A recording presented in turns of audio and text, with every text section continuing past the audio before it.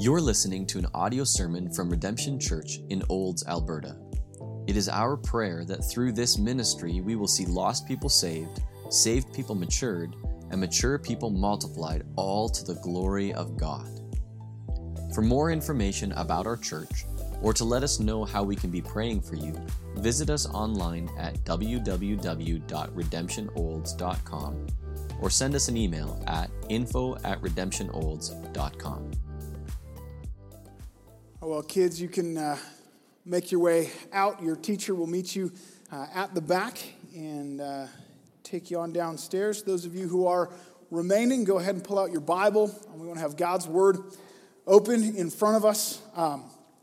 And if you don't have a Bible of your own that you can read easily, please take one of these. We want you to have it. It'd be a delight to have to replace that Bible. Open it up. Colossians chapter 1. I don't know about you. It's a simple pleasure, but I love getting the mail. Anyone else with me on that? I mean, there's the anticipation of walking to the mailbox. You turn the funny little key and open the door, and any number of treasures could be hiding in that dark little box. And so you pull them out and you rifle through the flyers and those strange envelopes that have no address on them but still somehow end up in your mailbox. And in amongst all of that, if you're really lucky, there might be a letter. For those of you born after like 1985, that's like an email but on paper. You may have got one from your grandma at one time. We get a letter. And without even thinking about it, you look at this letter and you are immediately answering a volley of questions. Who's it from? What's it about? Why was it sent? And the answers to those questions change the way that you read it, what you expect to find in the letter. Right? Is it a legal summons or a love letter? Is it a bill from a service provider, or is it a postcard from a friend? Well, today we open a new letter as a church. Not a new letter, it's a pretty old letter, but we're starting into it for the first time. Colossians. Colossians is a letter written by Paul to the church. And so we're going to spend from now until June looking through Colossians 1 and 2. And come the summer, we're going to just look through a smattering of different Psalms, and then back into chapter 3 in September. And we'll stay in Colossians then through till Christmas. So there's the roadmap ahead of us. But as we open up this letter, just like any other letter, we need to know, who's this letter from? What kind of letter is it? In this case, we're actually kind of the third party. We're eavesdropping here, and so we need to ask, who is it to? And we need to understand a little bit about the original recipients. And so that's our job today, looking at Colossians 1. We're just going to look at verses 1 and 2 and just try to wrap our minds around the basic details of the letter. But there's a lot in there. I think there's a lot in there for us. So let me read this section for us, Colossians chapter 1, starting in verse 1. Paul, an apostle of Christ Jesus by the will of God, to Timothy, our brother, to the saints and faithful brothers in Christ at Colossae, grace to you and peace from God our Father. Would you pray with me as we enter into this book? Father, thank you for your truth. Thank you for your word, for these precious words. Not just the words of men, but God's word handed down from on high, preserved for us that we might read them, we might meet you in them. Lord, I pray for the months ahead as we work through the book of Colossians, and specifically for right now. God, that you would open our eyes to see your truth, that we would humbly submit to it. God, that your word would challenge us and confront us in ways that we need it to. God, that it would strengthen and encourage us, build us up in ways that we need. Lord, that our lives would be conformed to the image of Christ, that we would know and live in the new life that we have in him for your glory. God, we pray in Jesus' name. Amen.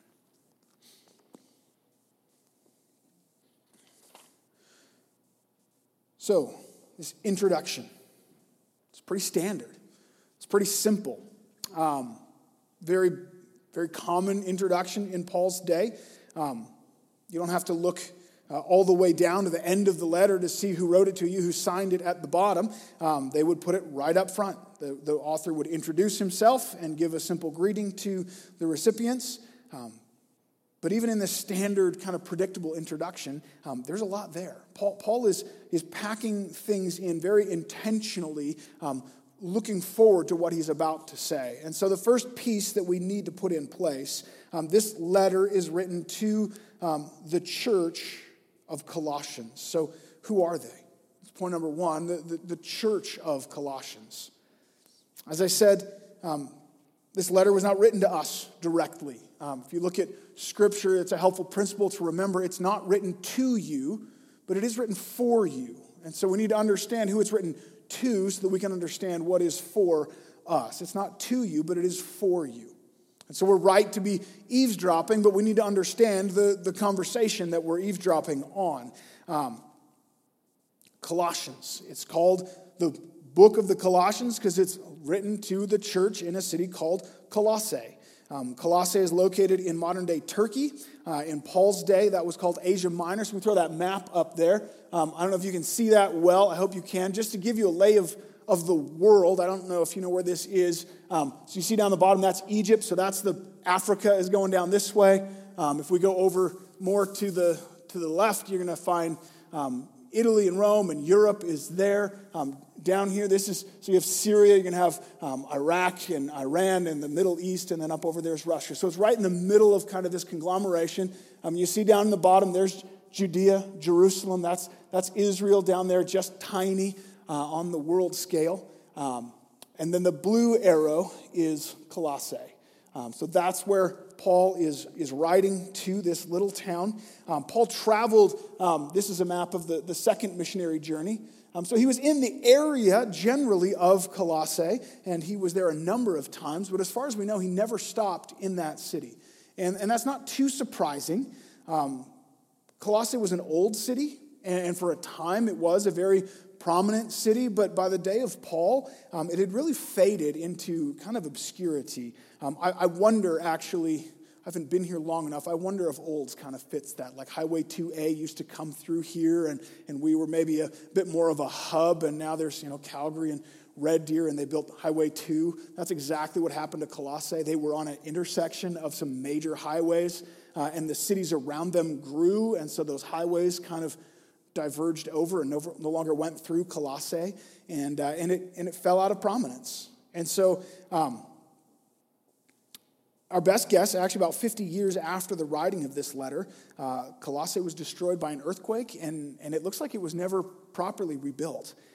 And so Colossae, the church there is not started by Paul, but as we're looking at this map of Paul's second missionary journey, so he left Judea and up around through Cappadocia and Galatia and then through Asia and up to Macedonia, all the way around through Achaia to Corinth, back then to Ephesus. And the green arrow doesn't show up as well as I had hoped, but you see Ephesus there on the southwest corner of Asia Minor. Paul camped out there for quite a while, probably about 3 years total. He rented a hall, much like we rented the hall down in the rec center there, and the Hall of Tyrannus, where the philosophers would come and preach, and he taught there for at least 2 years. So Acts 19:10 says this, just think of the implications of this little verse. This continued, Paul teaching at the Hall of Tyrannus, so that all the residents of Asia heard the word of the Lord, both Jews and Greeks. So his teaching there in Ephesus continued and spread through that whole red area of Asia Minor, and everybody heard it. Specifically, based on what we read in the book of Colossians, it seems that there was a young man named Epaphras, and Epaphras was listening to Paul preach, was so moved by the gospel. Not only did he give his life for Christ, but he took that good news 100 miles down the road to Colossae, and he shared the gospel in Colossae. And one by one, people began to get saved and to gather, and a new church was born.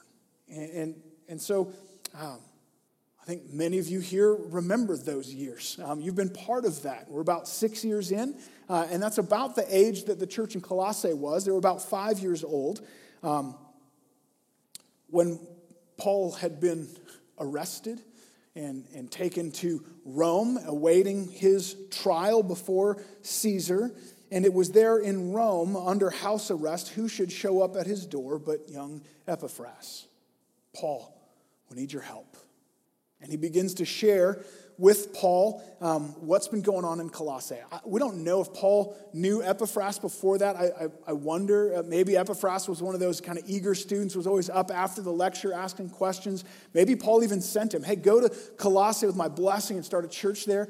Maybe he was just a quiet guy, hung out at the back and learned and grew and made his way to Colossae. We don't know what happened or if they knew each other prior to that.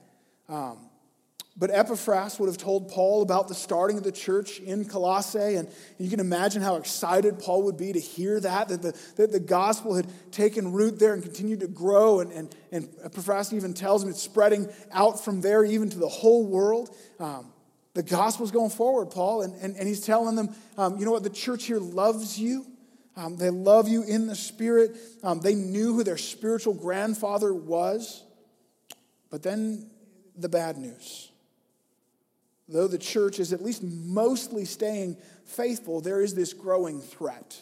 There's trouble on the horizon, Paul. There's a false teaching, a false doctrine of some kind that is beginning to stress the church, beginning to threaten the church. And we know it today only as the Colossian heresy. That's what we call it. And the reason we call it that is the book of Colossians is really the only place we hear about it. So we don't have a whole lot of understanding of what's going on. We don't even know what Epaphras told Paul. All we know is what Paul wrote back to the Colossians. And so it's very much like listening to one half of a phone conversation and trying to figure out exactly what's going on. And so there's not a whole lot we know for sure. But as we read Paul and kind of read into why would he say this, why would he say that, it seems that he's correcting a heresy that comes from kind of two major streams. The first stream is definitely some form of Jewish legalism, right? And so Paul's warning them through the book, don't submit to observing these certain holy days. Don't get wrapped up in food laws and festivals and Sabbaths and new moons. Don't go back there, right? This is very much the Seventh-day Adventists of our day, right? I mean, this is going back to those things. And the language that Paul uses is distinctly Jewish. It was very much like the church in Galatia. The church in Colossae was in danger of getting pulled back into those old practices. And Paul's saying, hold on. Those celebrations, those laws from the Old Testament, the idea of the Sabbath and the Passover, those traditions, they were a shadow pointing forward to Jesus. And Jesus is here now. So don't go back to the shadow. Like they served their purpose. They had a role in pointing to Christ. But now that Christ has come, we don't need the shadow anymore. We don't go back to that. Breaks my heart. There are so many, it seems today, that are getting sucked back into Jewish traditions. And it's nifty. We did a Seder dinner 2 years ago. I would love to do it again, just looking at the Jewish traditions and the things that through the Passover that point to Christ. There's value in that in its place, but we go directly to Christ now. That's the heart of our worship. Those things are curiosities. Now, but it's not all Jewish. It's not all the old ways of Israel. There's something else there. Mixed in that Jewish legalism, it seems that there was also this kind of warped, twisted ideas from the modern intellectual, philosophical climate of the day. And so if you're familiar with the idea of Gnosticism, this isn't it. Gnosticism didn't really kind of formalize until about 75 years later. But maybe this is like the seeds of Gnosticism. This is the beginning of it. It's kind of an unofficial early Gnosticism. And so Gnosticism gets its name from the Greek word for knowledge, gnosis. And the premise, the idea of it, it's much bigger than this, obviously, but was that your spiritual life is found in these kind of deeper experiences of greater knowledge, of this hidden wisdom. And so as it mixed with Christianity, they taught, Jesus is fine, and your baptism, that's a good start, but you need these visions and revelation. You need something just a little bit more. If you want true Christianity, you need to get this higher, deeper knowledge that comes, and that's really the end game. We also know from Colossians, mixed in, could have come either from the Gnosticism or the Judaism. They both had elements of this, but they began to worship angels at some capacity. And so it's with that kind of in the background, this Jewish legalism, Gnosticism, worship of angels, that Paul is writing to this church to encourage them, to strengthen them. Epaphras is worried. They're holding faithful, but this teaching is gaining steam, and it's confusing people. So that's the church at Colossae. And as we look at this introduction, we see even here Paul is laying the foundation for what is ahead. And he moves from, so we understand the church of Colossae. Paul begins to outlay the authority of Colossians. That's point 2, the authority of Colossians. As Paul gives his name, he gives more than just that. He says that he is Paul, an apostle of Christ Jesus by the will of God, and Timothy, our brother. So he adds Timothy in there. It doesn't seem to me that Timothy was actually a co-author, but he was with Paul, and he was fairly well known. He was in Ephesus with Timothy. They may have known him. And so, he lets them know Timothy's here with me as well. But as you read the letter, it starts with Paul and Timothy saying, "We pray for you." But by verse 9, the "we" of Paul and Timothy is replaced by the "I" of just Paul. And so I think Paul is by far the primary author here. But regardless of Timothy's involvement, the way that Paul introduces himself is so significant, drastically affects the way we read this letter. You can imagine Paul writing to this church. He's hearing of these different teachers. No doubt there's some influential characters in those camps, some men that are pushing their weight around, and he sees how important it is for him to establish his authority. Like, why should we listen to you, Paul, rather than these others? And now, Epaphras has already told him that they love you, Paul. They know you, they love you. He doesn't spend a lot of time building that case. If you read Galatians, they're questioning his authority, and Paul just lays it out. This is why. This is what it means to be an apostle. This is my credentials. He doesn't do that so much here. He just kind of drops it. He just kind of lets them know. He gently reminds them, the one writing to you is Paul, that Paul who is an apostle of Christ Jesus. And that's a big deal. That's a big deal. So in one sense, the word apostle just means one who is sent. It's a messenger, maybe an ambassador. And so it can be used fairly casually like that. You might send your son as your apostle to tell his father that it's dinner time. That the word could be used that way. But it also had a very formal sense in Scripture, and this is one of those times where it's used that way. Jesus sent out all kinds of people, right? I mean, hundreds of people were sent by Jesus. Every one of us is, in the casual sense, an apostle being sent on the Great Commission. And yet formally, properly, Jesus had 12 apostles. 12 apostles who were sent out as his official ambassadors, and who went out with his authority. And so it's the 12 disciples. Men that he called by name, that he spent years specifically teaching and mentoring and training. They were eyewitnesses not only of the life of Jesus, but of the resurrection of Jesus. They saw Jesus physically resurrected. One of the 12, Judas, who betrayed him, was replaced by Matthias in Acts chapter 1. And that was so that there would be 12. And there were certain credentials that Matthias had to meet. He had to have been with Christ through his ministry and a physical witness of the resurrection. And then, as they did back then, we don't anymore, they cast lots as a way to determine the will of the Holy Spirit in this. And Matthias replaces Judas so that there are 12. And that's significant. They are 12 in representing the 12 tribes of Israel. As the nation of Israel, as God's chosen people, comes to its climax in Christ and then gives way to this new reality, the church. So Ephesians 2:20 says that the apostles and prophets are the foundation of the church. If you look ahead, Revelation 21, the heavenly city, the new Jerusalem, comes down from heaven, and it's built on 12 foundation stones with the names of the 12 apostles on it. Apostleship is a big deal.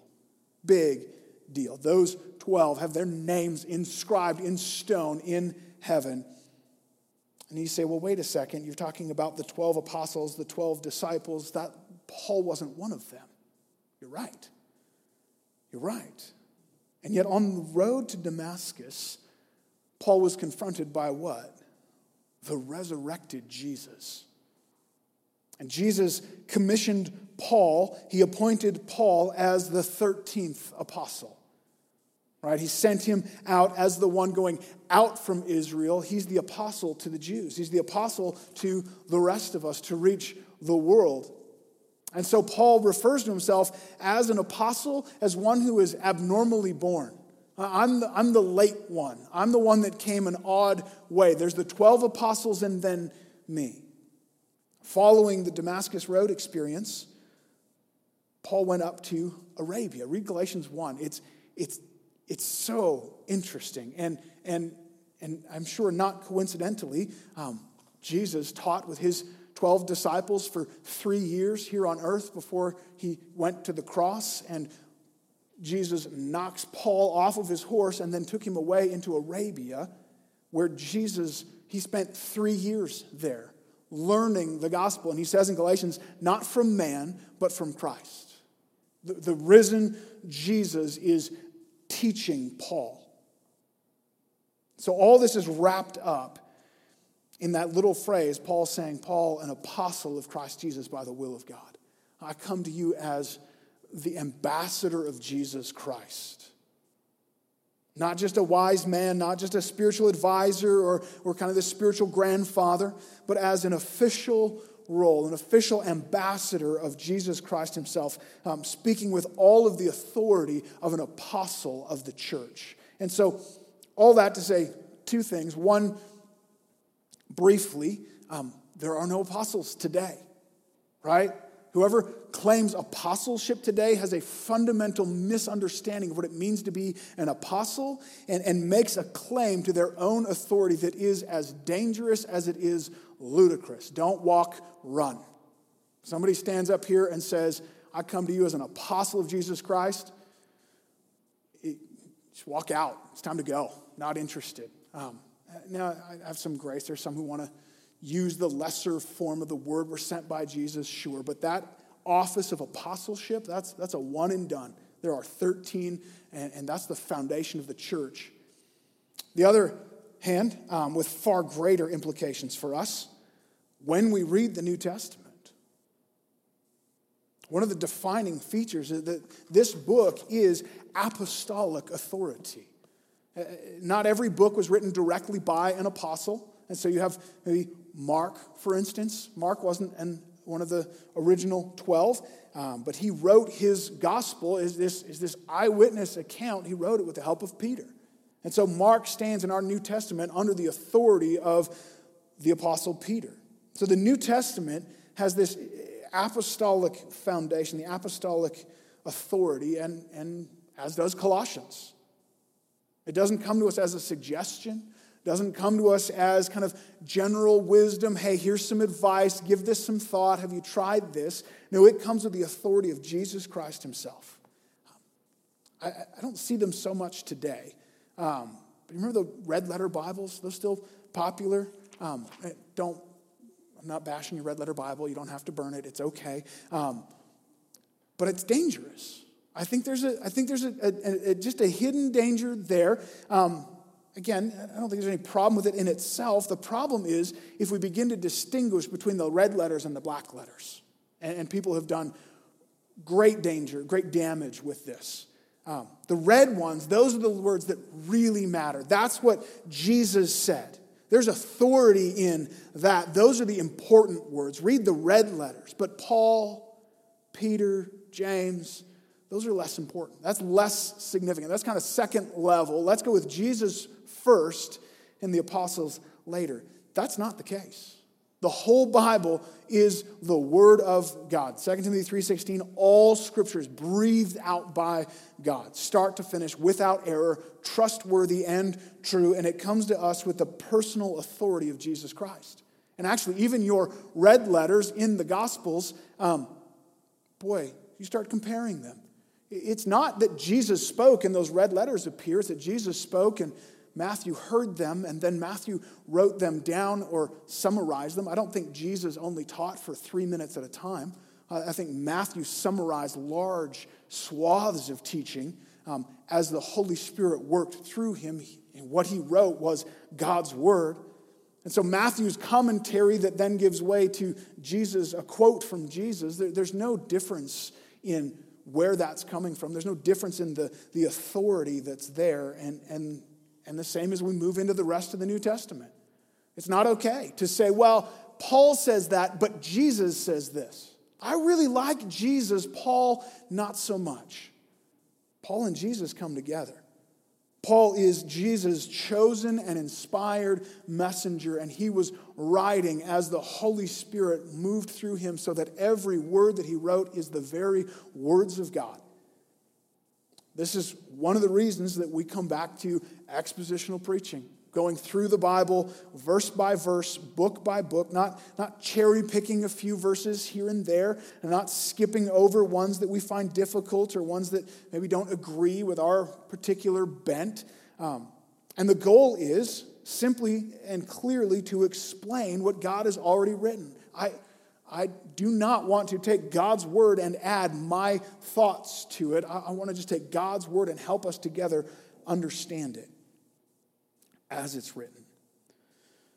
That's what we need as the church, right? We don't need man's opinion. We don't need feel-good stories or anything else.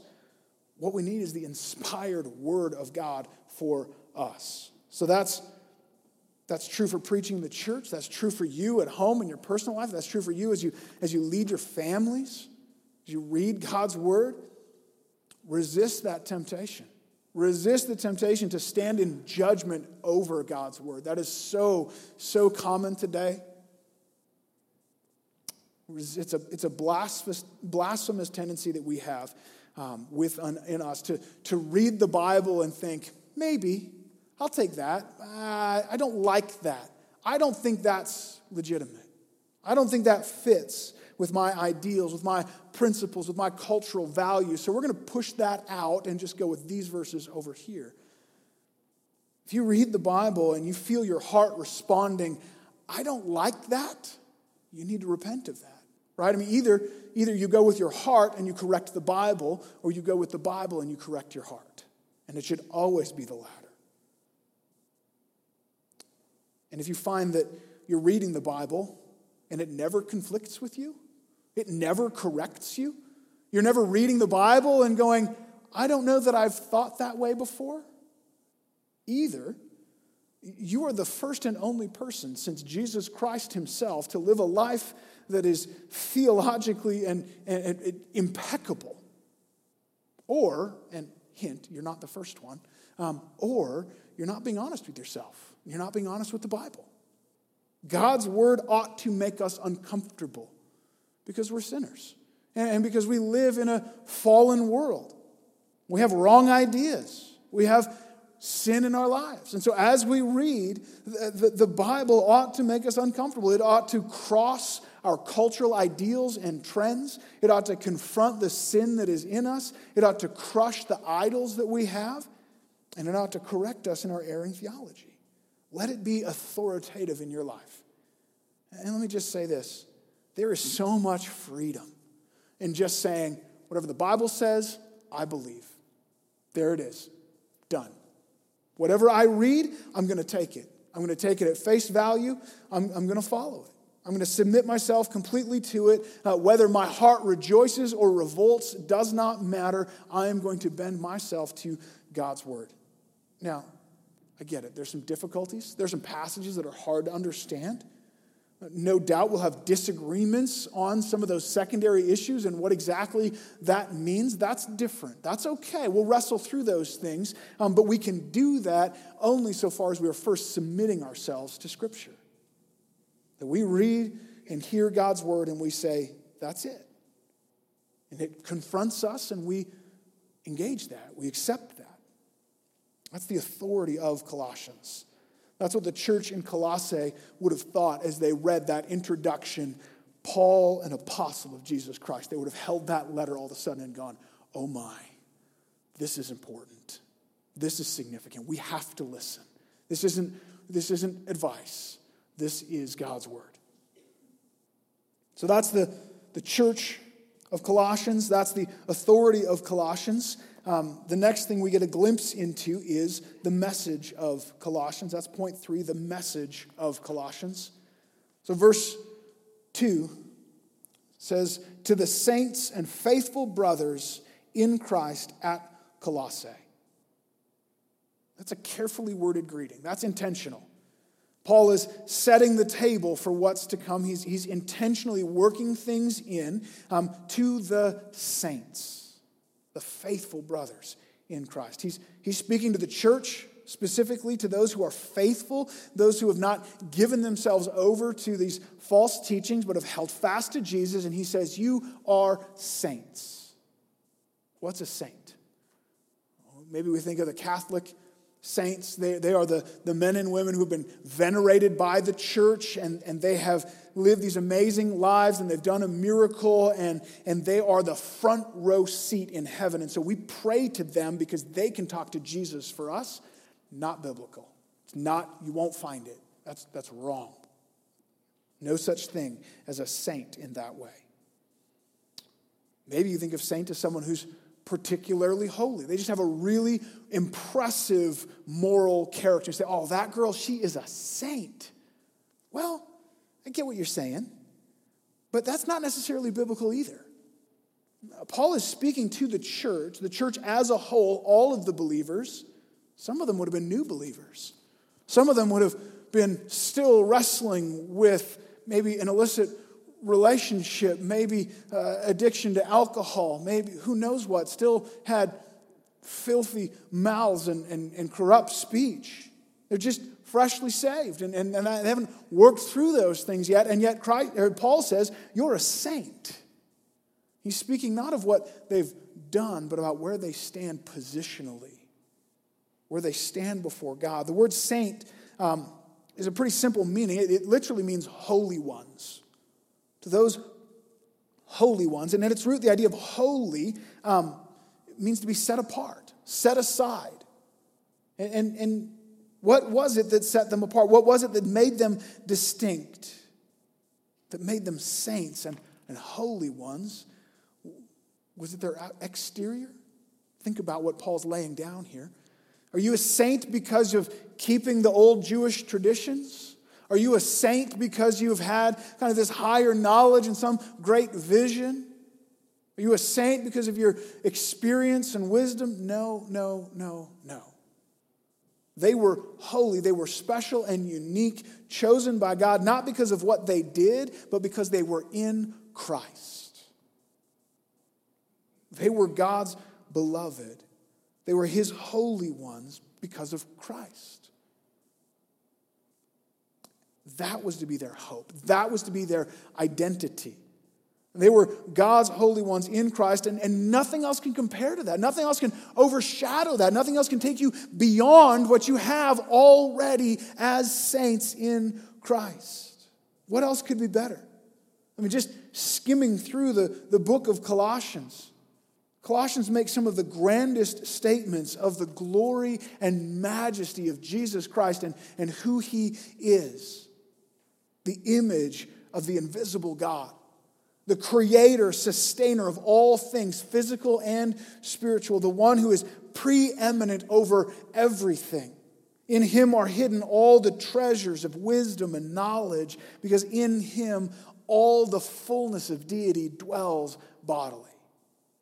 In him we have this new life. In him you are holy, set apart. Don't get swept away in these other things. Don't get pulled in by that. In Jesus, you're a saint. You have everything that you need in him. Now, whatever the particular heresy was in Colossae really isn't the point. If we needed to know that, God would have told us that. But what we have is this letter from Paul that confronts us as well. We need to ask not so much what is the Colossian heresy, but what's the Olds heresy? What's the Albertan heresy, the Canadian heresy, the Western heresy? Commentator Dick Lucas gave this warning.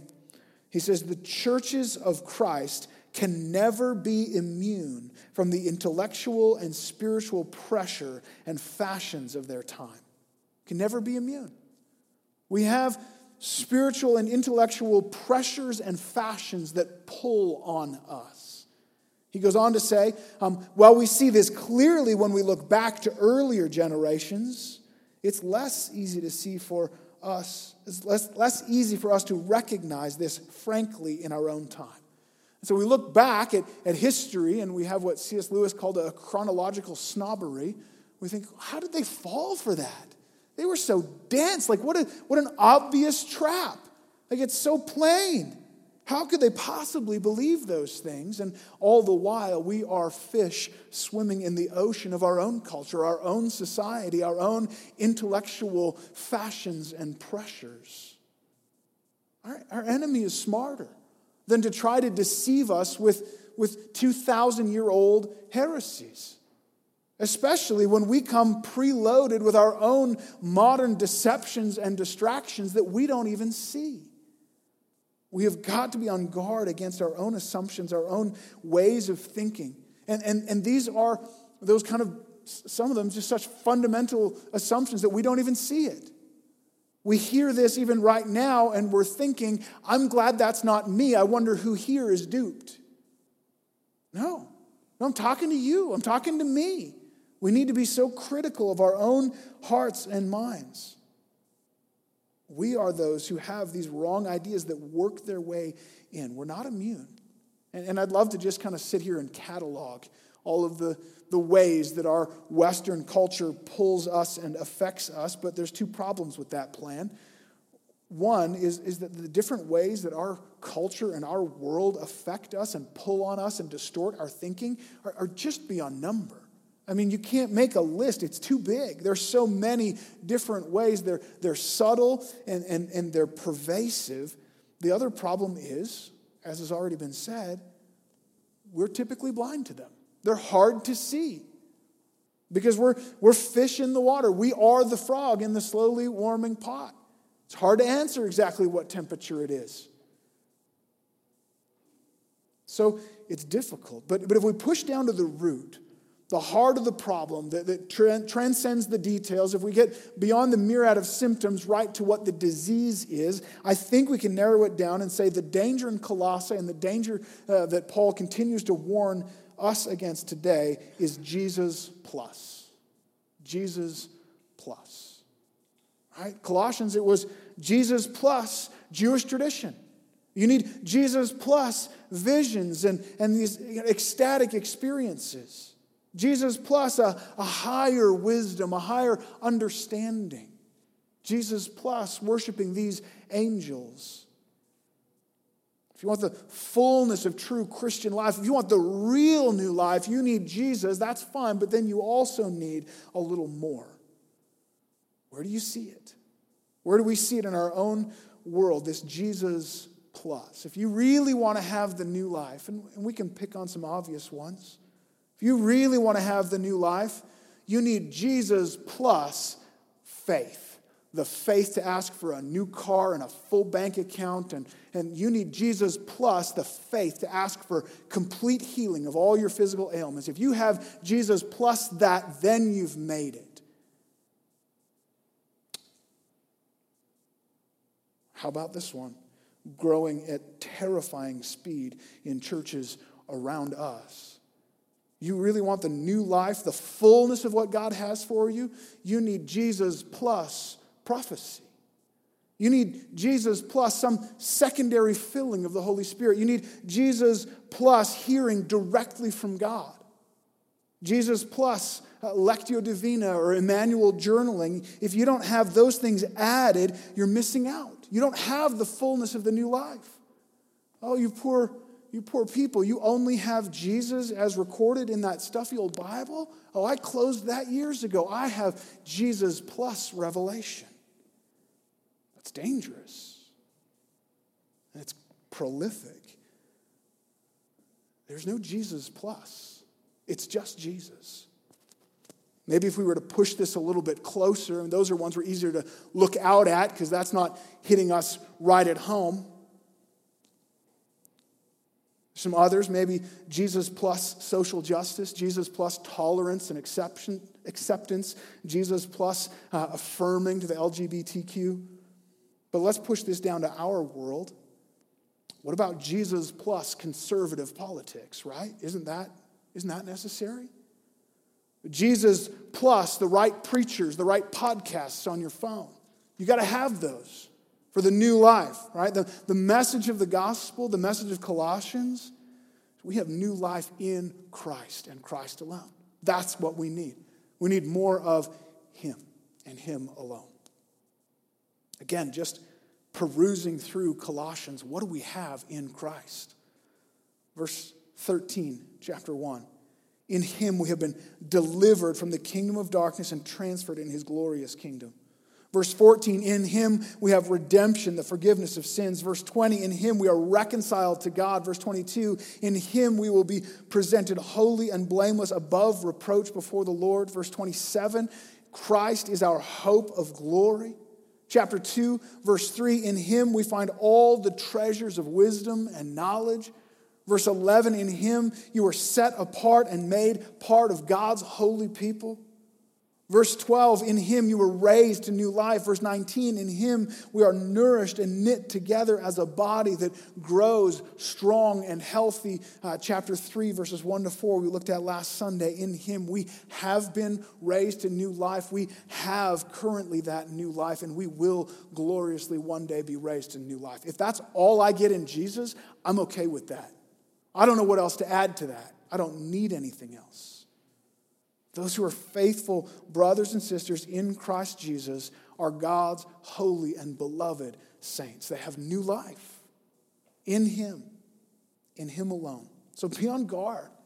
We need to be on careful watch that we don't ever add to Jesus. We don't let anything else creep in.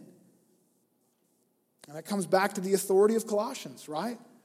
We need to read the Bible assuming that our culture and our world around us and things that feel so right to us are wrong, need to be corrected, need to be repented of. Assuming that we have areas in our thinking that are misguided, we need to be eager to be corrected by God's Word. Look for places where Scripture makes you uncomfortable and lean into that. Desire correction, even when it hurts. Even when it destroys something that you once thought was very important. So it takes us back to the authority of Colossians. It also points us forward then to the grace of Colossians. That's point 4. Paul wraps up this introduction with this simple statement: grace to you and peace from God our Father. Now, every other epistle Paul writes, it's God our Father and the Lord Jesus Christ. That's strangely missing here, I think, because he's about to go on for 4 chapters about the Lord Jesus Christ. Not missing it, he's expanding it. But he says this grace and peace. And I think we read that so naturally in the context of how we're used to hearing words like that. We read it as if it's empty and hollow, right? It sounds like good luck. It sounds like, hey, all the best to you. My very favorite, our thoughts are with you. I don't care. Why are you thinking about me? What difference does that make? The worst, this just grinds me. When we take the powerful, mighty weapon of prayer and we connect it to thoughts as if they're the same thing. Thoughts and prayers. No. It's nice that you're thinking about me, I guess. I shouldn't be bitter about that, but pray for me. Prayer is a powerful weapon. We don't mix that, degrade that as if thoughts and prayers are the same thing. And this is Paul, not just wishing them, grace and peace, thoughts are with you. He's praying for them right here. Right? Not just saying, hey, I'll pray for you someday. He's saying, I am praying for you. I'm praying right now that grace and peace would be with you from God. And this is the prayer, but more than that, he's not just praying for grace to them. In the writing of this letter, Paul is actually being God's tool of grace to them. He's the conduit of God's grace to them in these 4 chapters. He does this a few times. He begins the letter, you'll see in verse 2 there, grace to you. And then if you look at the very back of the book, chapter 4, verse 18, it ends with, grace be with you. So grace to you and then grace be with you. What's the implication of those bookends? He starts the letter saying, may you have God's grace to give you peace, praying for God's grace to come to them. And then I think the letter itself is the delivery of God's grace. It's God's precious word direct from Christ to them, to strengthen them, to bless them, to encourage them. And then he ends, having written this letter, may that grace be with you. May it remain with you. Walk in this grace. God's word is a gift of grace that leads to peace. True peace. I love this idea, the Jewish idea of shalom. Right? It's not just like the war ended. It's full rest and fullness and strength and health and satisfaction and contentment and joy. That's what we have in Christ. Jesus said, I came that they may have life and have it to the full. That my joy may be in you and your joy may be full. How do we get that? We get it in Christ. It's all in Christ. John 15 is all about that. Jesus says, abide in me. If you abide in me, you'll have life. If you abide in me, you will bear much fruit. If you abide in me, your joy will be full.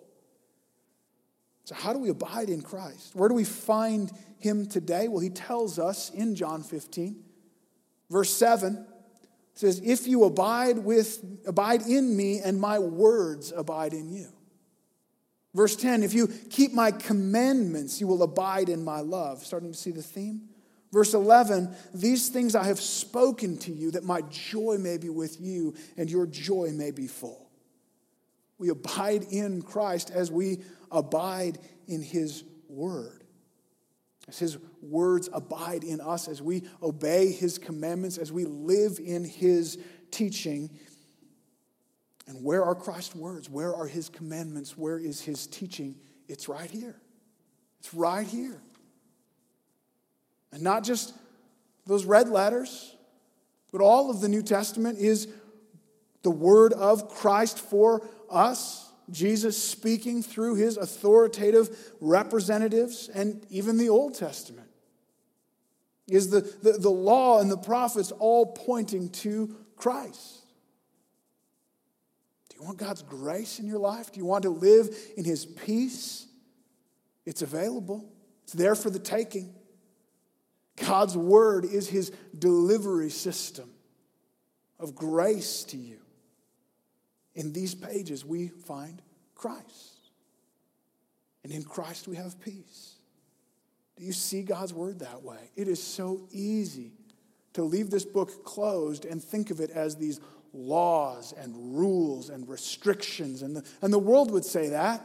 Why do you follow all of that? How do you even keep track of everything you're supposed to do and not do and all the rules and the law? And it just sucks the joy out of life. And Christians are supposed to be these boring, dull people that never do anything fun. What a lie of the devil. This is joy and joy in the full. That's what Christ promised. There's life in these pages. We need to read it. We need to believe it. We need to submit ourselves to it. I pray that will be our experience together as we walk through the book of Colossians over the next months. That God would be at work by His grace in us through His Word, that His Holy Spirit would be transforming us through His Word. But I hope this isn't the only place that you're getting God's Word. Right? Man shall not live by bread alone, but by every word that comes from the mouth of God. As much as you need food, you need this. Right? I don't know how many of you eat once a week. I've cut down my eating, but not that far. That's a little crazy. We need this grace. I hope you're going home and this book doesn't sit closed on your nightstand. This is God's tool for our peace. We need to read it. We should be regularly, consistently training ourselves in God's Word. That takes discipline. That takes hard work. I hate getting up early in the morning, but I have to. But that discipline gives way to delight as we learn to abide in Christ through His Word. As He brings peace into our lives as we submit to Him and walk with Him. Again, doesn't mean the chaos ends. It doesn't mean all my physical suffering goes away and my money problems evaporates. It means I have peace in the middle of that because I'm rooted in Christ, because my life is hidden with Christ in God. Fathers, I hope you're reading the Bible with your children. You're training them in the Word and teaching them to begin to read it for themselves. Man, I never had that. I was chatting with, I'm going to pick on you. I think it was Peter. Said, you were like a teenager and your parents had you just reading through the Bible, right? I'm just going to, yeah. So he read through the Bible a couple of times before he even graduated. Like, how cool is that? How many have that blessing?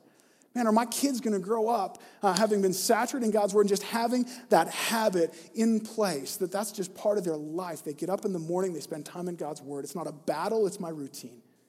What a beautiful thing, and how God could use that in the lives of our kids as we train them. So often we cry out for grace, for strength, for peace, and our Bibles sit closed. It shouldn't be that way. This is God's Word, authoritative and true. This is God's grace to you to give you peace. So take it, read it, trust it, submit to it, abide with Christ in it. I invite Josh and Marisa to join me back up here. As we submit to this Word and read it and abide in it, one of the things it commands us to do is communion. Is to join together and partaking the bread and the juice as this reminder of the life and death of Christ on our behalf. Celebrating what we have, this new life in Christ, reorienting ourselves again. It's Christ alone, right? This is no more Jesus plus I just need Jesus, and oh, how I need Jesus. And so we're going to partake of communion together. We're going to sing and have some time to reflect and prepare for that, and then I'll come back up and we'll partake together. Would you stand? Let's worship our God.